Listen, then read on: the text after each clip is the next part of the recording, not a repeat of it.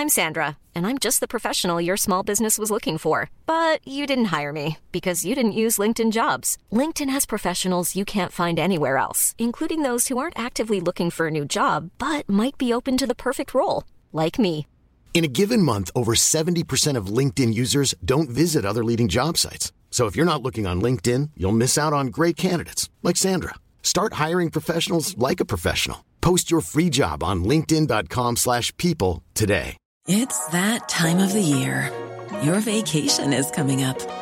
You can already hear the beach waves, feel the warm breeze, relax, and think about work. You really, really want it all to work out while you're away. Monday.com gives you and the team that peace of mind. When all work is on one platform and everyone's in sync, things just flow. Wherever you are, tap the banner to go to Monday.com.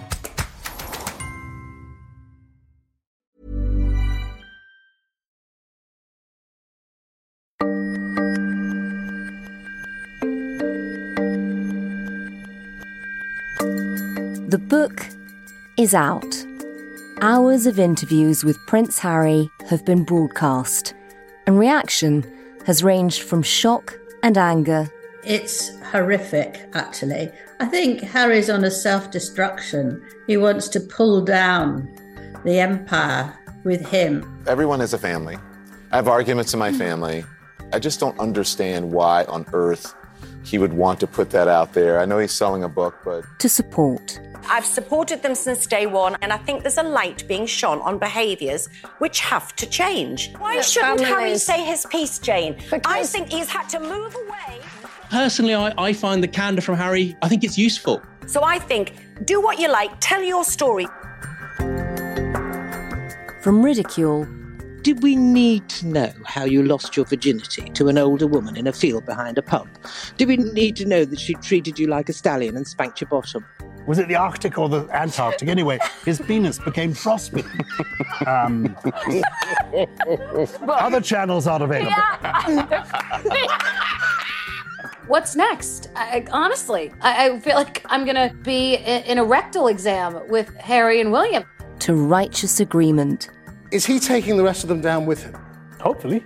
I think what this shows is once you pull back the curtain, the royal family's the Kardashians with crowns. The emperor has no clothes.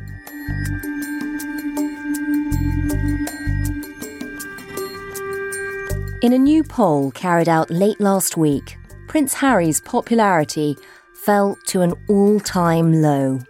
But that was before the book had even gone on sale. Now that the dust is settling, what next for Harry and for the royal family?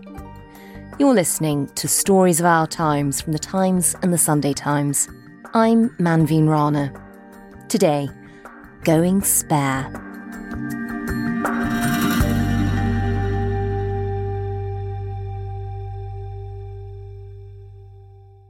I'm Roya Nikar, and I'm the royal editor for The Sunday Times. And Roya, from the moment it was announced, this was one of the most eagerly anticipated books. Spare was the big publishing dream, I suppose.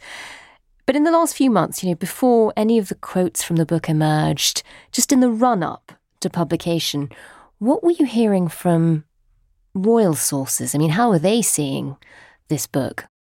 There's been a certain level of apprehension across the royal households for quite a long time now, ever since this book's been announced. Once we had the Netflix documentary, and actually even with some of the revelations in Meghan's Archetypes podcast that came out last year, and a couple of interviews that they did, Meghan with The Cut in the New York Times, more and more detail started coming out about how they felt. And so the book has really been the culmination of that. And yeah, there's been, a fair amount of apprehension, which I think has been proven to be valid. And let's just run through some of the biggest revelations. And it probably makes sense to start where the book does, which is with Princess Diana's death. It's such a big event in the news and the history of the country. We've all seen it reported, but hearing from one of her sons on what it was like to be told the news, were you surprised by his account of it?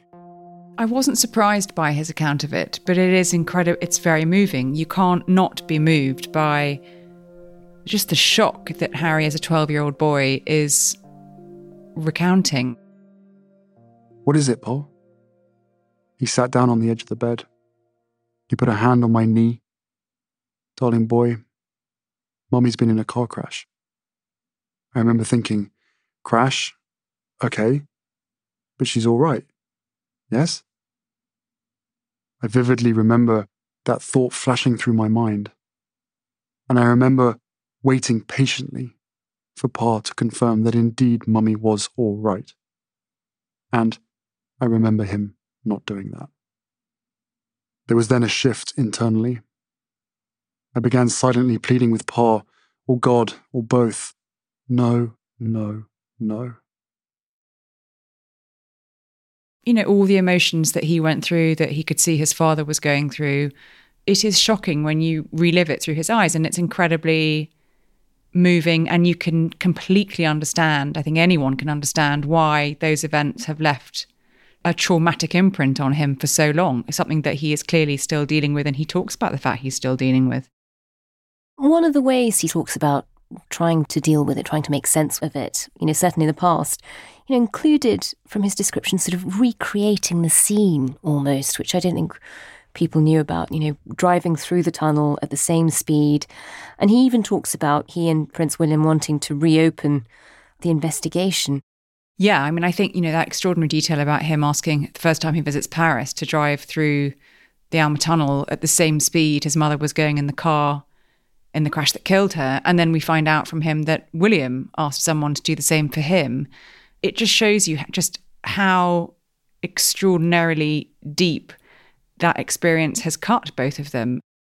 Do you feel you have the answers that you need to have about what happened to your mom? Truth be known, no. I don't think I do.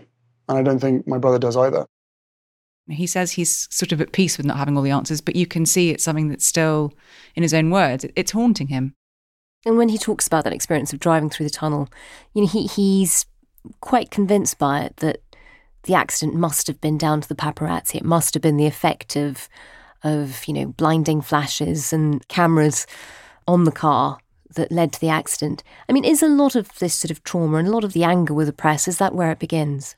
Yes, I mean, he's written about and spoken about at length, not just in this book, how he feels the paparazzi were very culpable for his mother's death. And he's reiterated that in the book. He's talked about seeing the photographs of the reflections in the car windows of the paparazzi taking photographs of his mother as she lay dying. You write, I hadn't been aware before this moment, talking about looking at the pictures of the crash scene, that the last thing Mummy saw on this earth was a flashbulb. Yep.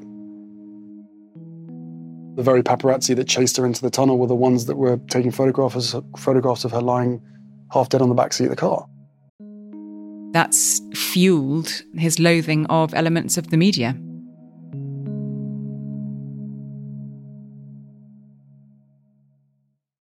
Yeah. I think another element that was quite surprising in the book is you do get this sudden view in a way that you don't normally with the royal family. There's such a rigid facade, but you suddenly get the sense of the sibling rivalry too between William and Harry. Tell us a bit about that.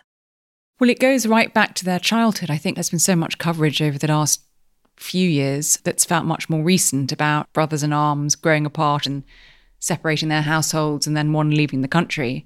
But actually, Harry takes it back much further than that and takes it back to, as he says, after their mother died, William and Harry were on completely different paths. So that distance has been growing for years, but he also talks about the fierce rivalry, the heir and the spare fierce rivalry, the way they went about things, the way they fought over so many things. And then, when they got older, fought over territory, like who was going to do the conservation work. And it's very deep-rooted as sibling rivalry. I don't think a lot of people really realised how far back it went deep into their childhoods, actually. Well, you also start to get a sense of how their wives get on or don't get on. Yeah, I mean, Harry has gone into considerable detail about the breakdown of the relationship between him and Meghan and William and Kate, and gives very specific details of examples where he and Meghan felt that Kate wasn't welcoming enough to Meghan and didn't, really, again, I think quite petty examples of being in a joint engagement, all four of them, and Meghan asking if she could borrow some of Kate's lip gloss, and Harry describes how Kate gave it very reluctantly to Meghan, and Kate is looking disgusted, Harry says.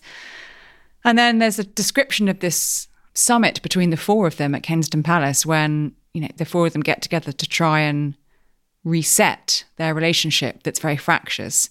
And, Meghan has made this comment to Kate about her baby brain, is the quote, just before Meghan and Harry got married, and Kate had only just had Prince Louis and forgot something, and Meghan said, you must have baby brains. They have this summit, they have this meeting to try and put things right. And Harry describes how Kate was so stressed, she was gripping the sides of the chair and her knuckles were white. So it does go into very, very personal detail about the breakdown of the relationship between the four of them, and particularly between Meghan and Kate.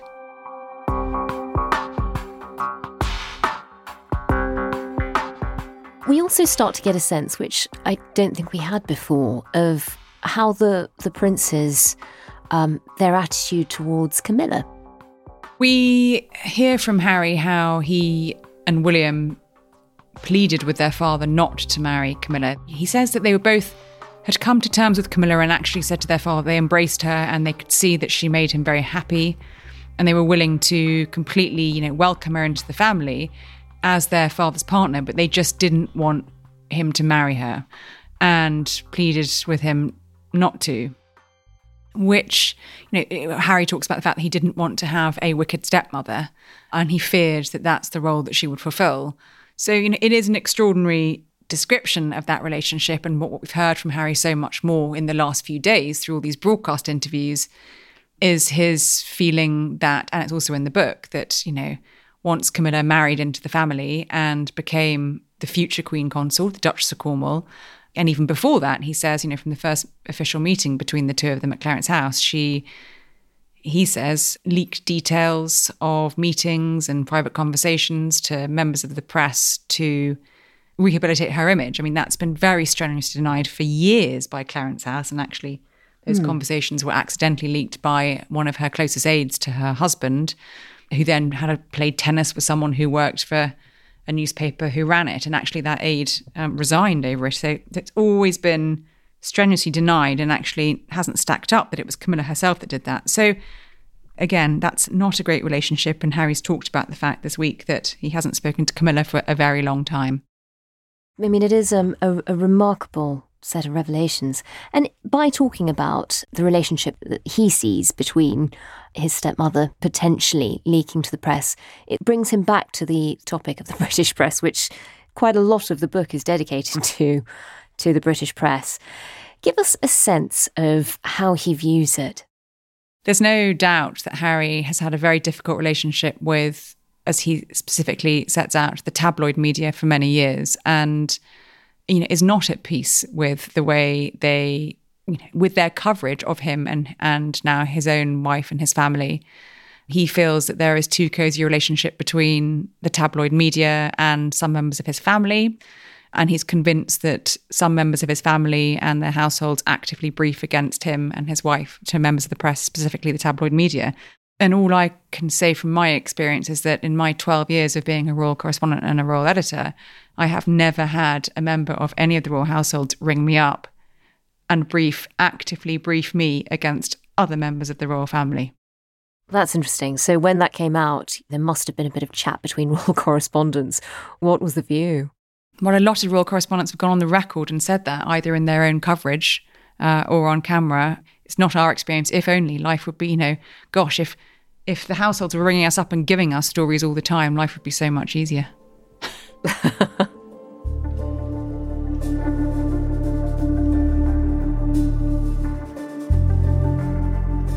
Alongside the book and the many revelations we got out of that, there's also been this series of interviews to publicise the book, a few in America, one in Britain.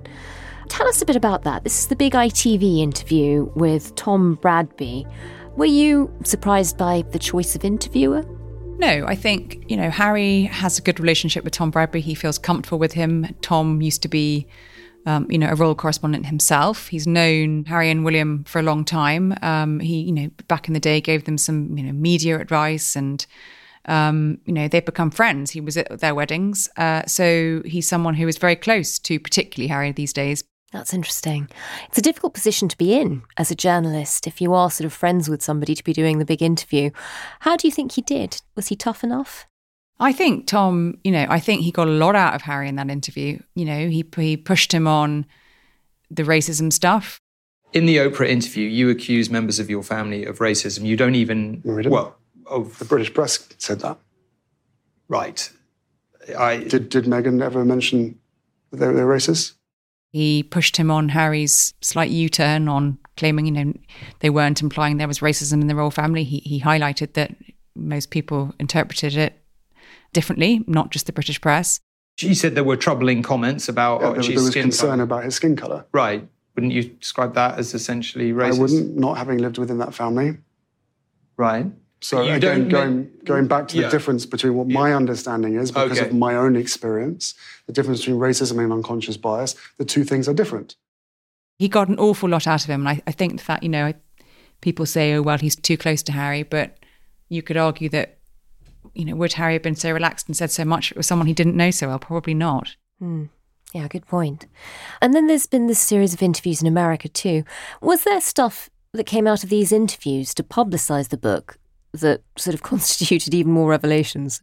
He did seem to go a little bit further in the 60 Minutes interview on the Queen Consort.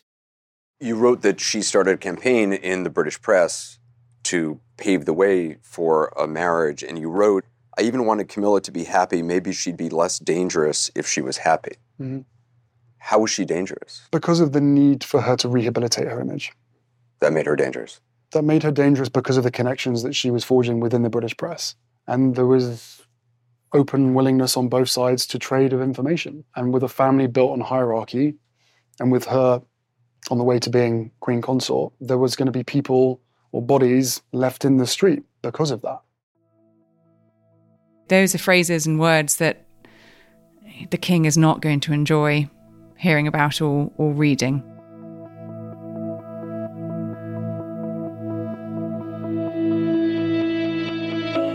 Coming up, after a dramatic few days, what's the reaction been, both inside and outside the palace? And where does it leave the royal family? That's in just a moment. I'm Tim Shipman, the chief political commentator of the Sunday Times.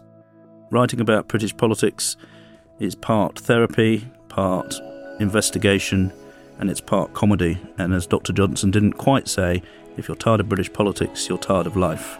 And I'm not tired of life. But we can only do this thanks to the subscribers of The Times and The Sunday Times. Subscribe today by visiting thetimes.co.uk/stories of our times.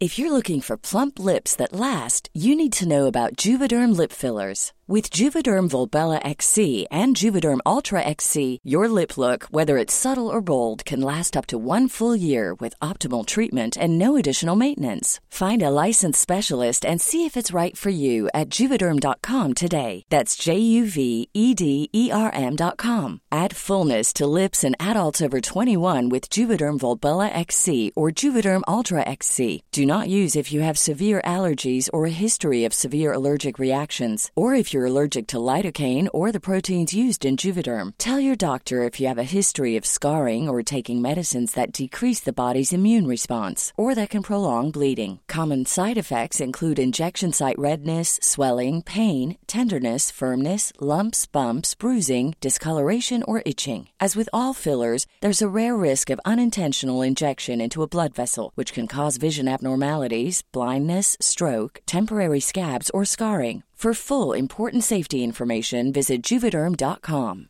Hiring for your small business? If you're not looking for professionals on LinkedIn, you're looking in the wrong place. That's like looking for your car keys in a fish tank.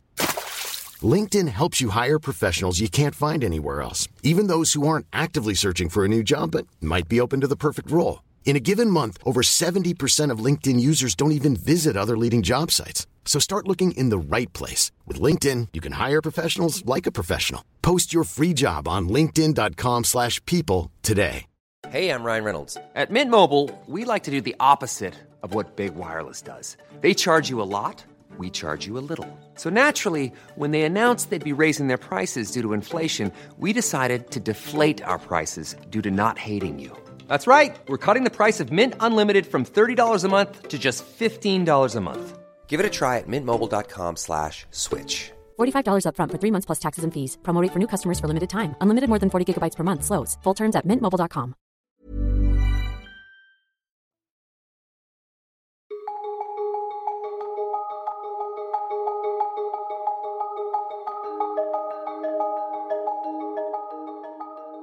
For you, as a royal correspondent, we're used to, a tiny trickle of information coming out of the palace.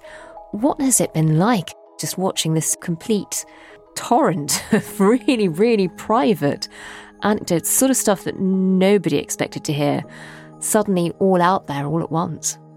Like you say, we dig around to try and stand things up, to try and verify information, and you come across really good stories, and then a book like this lands and there are sort of a couple of stories on each of the 416 pages. It's extraordinary.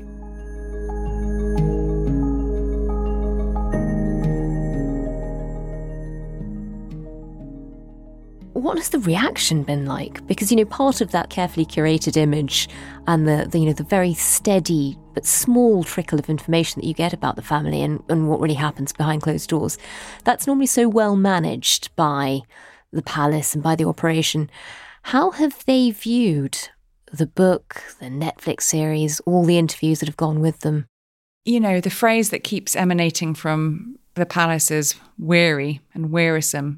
I don't think there's a huge surprise across any of the households as to the level of disclosure. I think they expected that if I think they expected that if Harry was going to deliver the goods for an enormous deal with Penguin and Netflix, he was going to say a lot of things that would be difficult.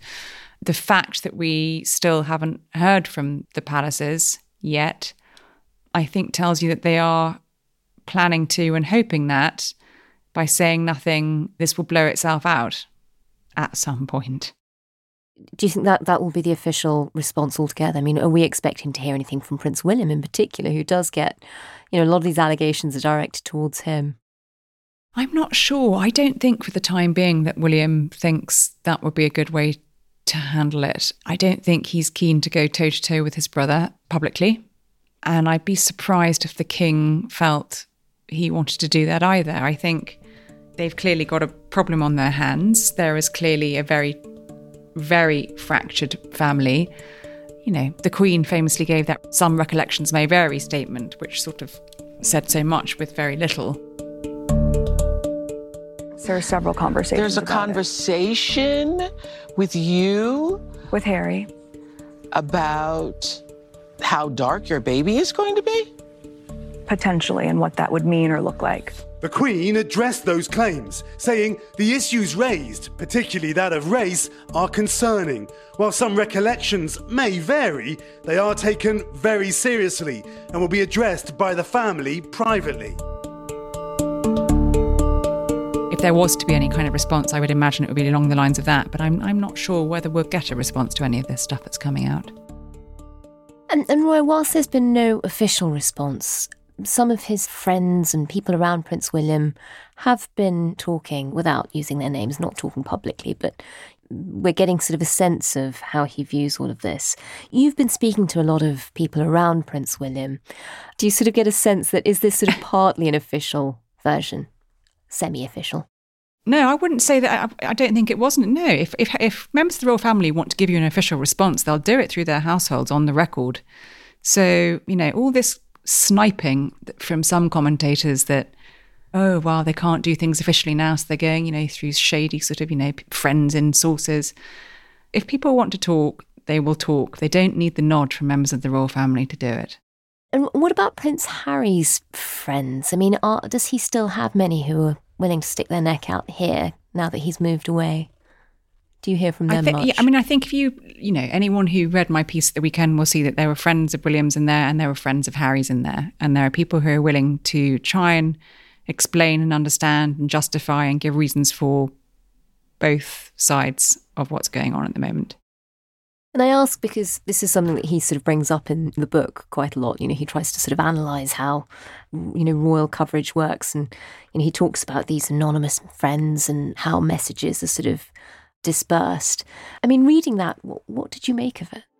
I made of it that when he says that every single royal source quoted in a piece is actually a palace spokesman, he's wrong. So it's a much broader spectrum. When you've been doing this job for a long time, you have a lot of contacts, hopefully, many of whom are outside of the royal households, because that is not where we get our stories from, if only. Never in my experience have I had someone ring me up and negatively brief. That's not how it works. And for Harry, when he was inside the royal household, would he have had a means of communicating with the press? I know this is a big deal with Netflix and the book, and there is obviously money involved, but also you get a sense that this is him wanting to get his narrative out. Would that have been difficult from his position within the royal family? No, when Harry was a working member of the royal family, he had his own press secretary, deputy press secretary. He had, a whole press office around him. But, as we've heard from him recently, he often felt that press officers didn't go far enough in squashing stories about him before he left.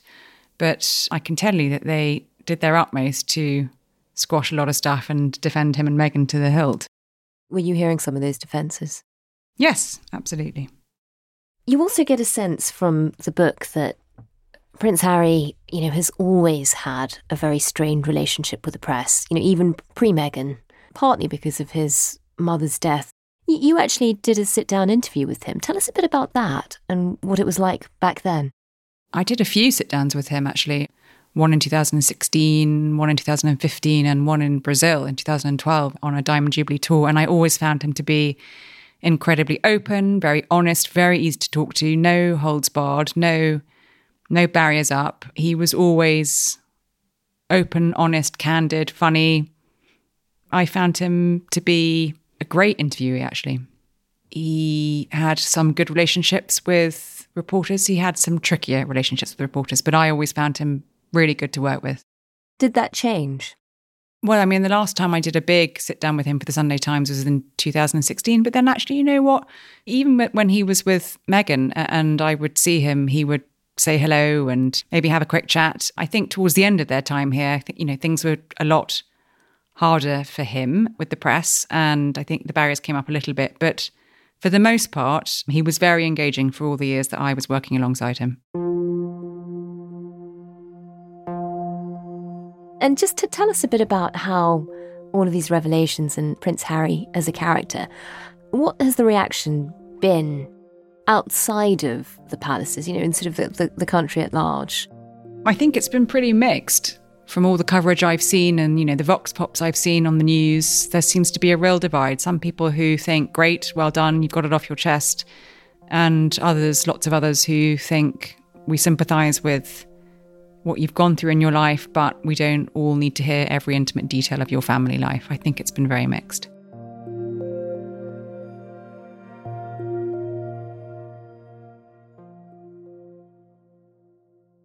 And Roya, for anyone who hasn't actually read the book, would you recommend it?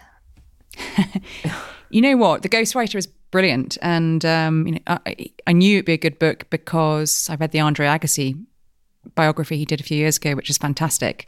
So it is certainly a compelling read. I think every reader will reserve judgment as to whether it is the whole truth or whether it is Harry's truth.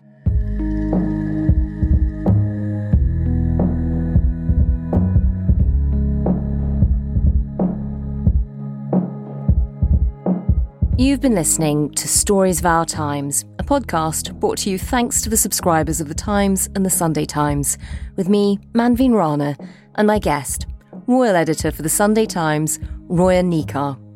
You can find all of Roya's royal coverage at thetimes.co.uk with a subscription or in print on Sundays. This episode was produced by Taryn Siegel and James Shield. The executive producer is Kate Ford, and sound design was by David Crackles. If you can, please do leave us a review. It'll help others to find us. Thanks for listening. See you tomorrow.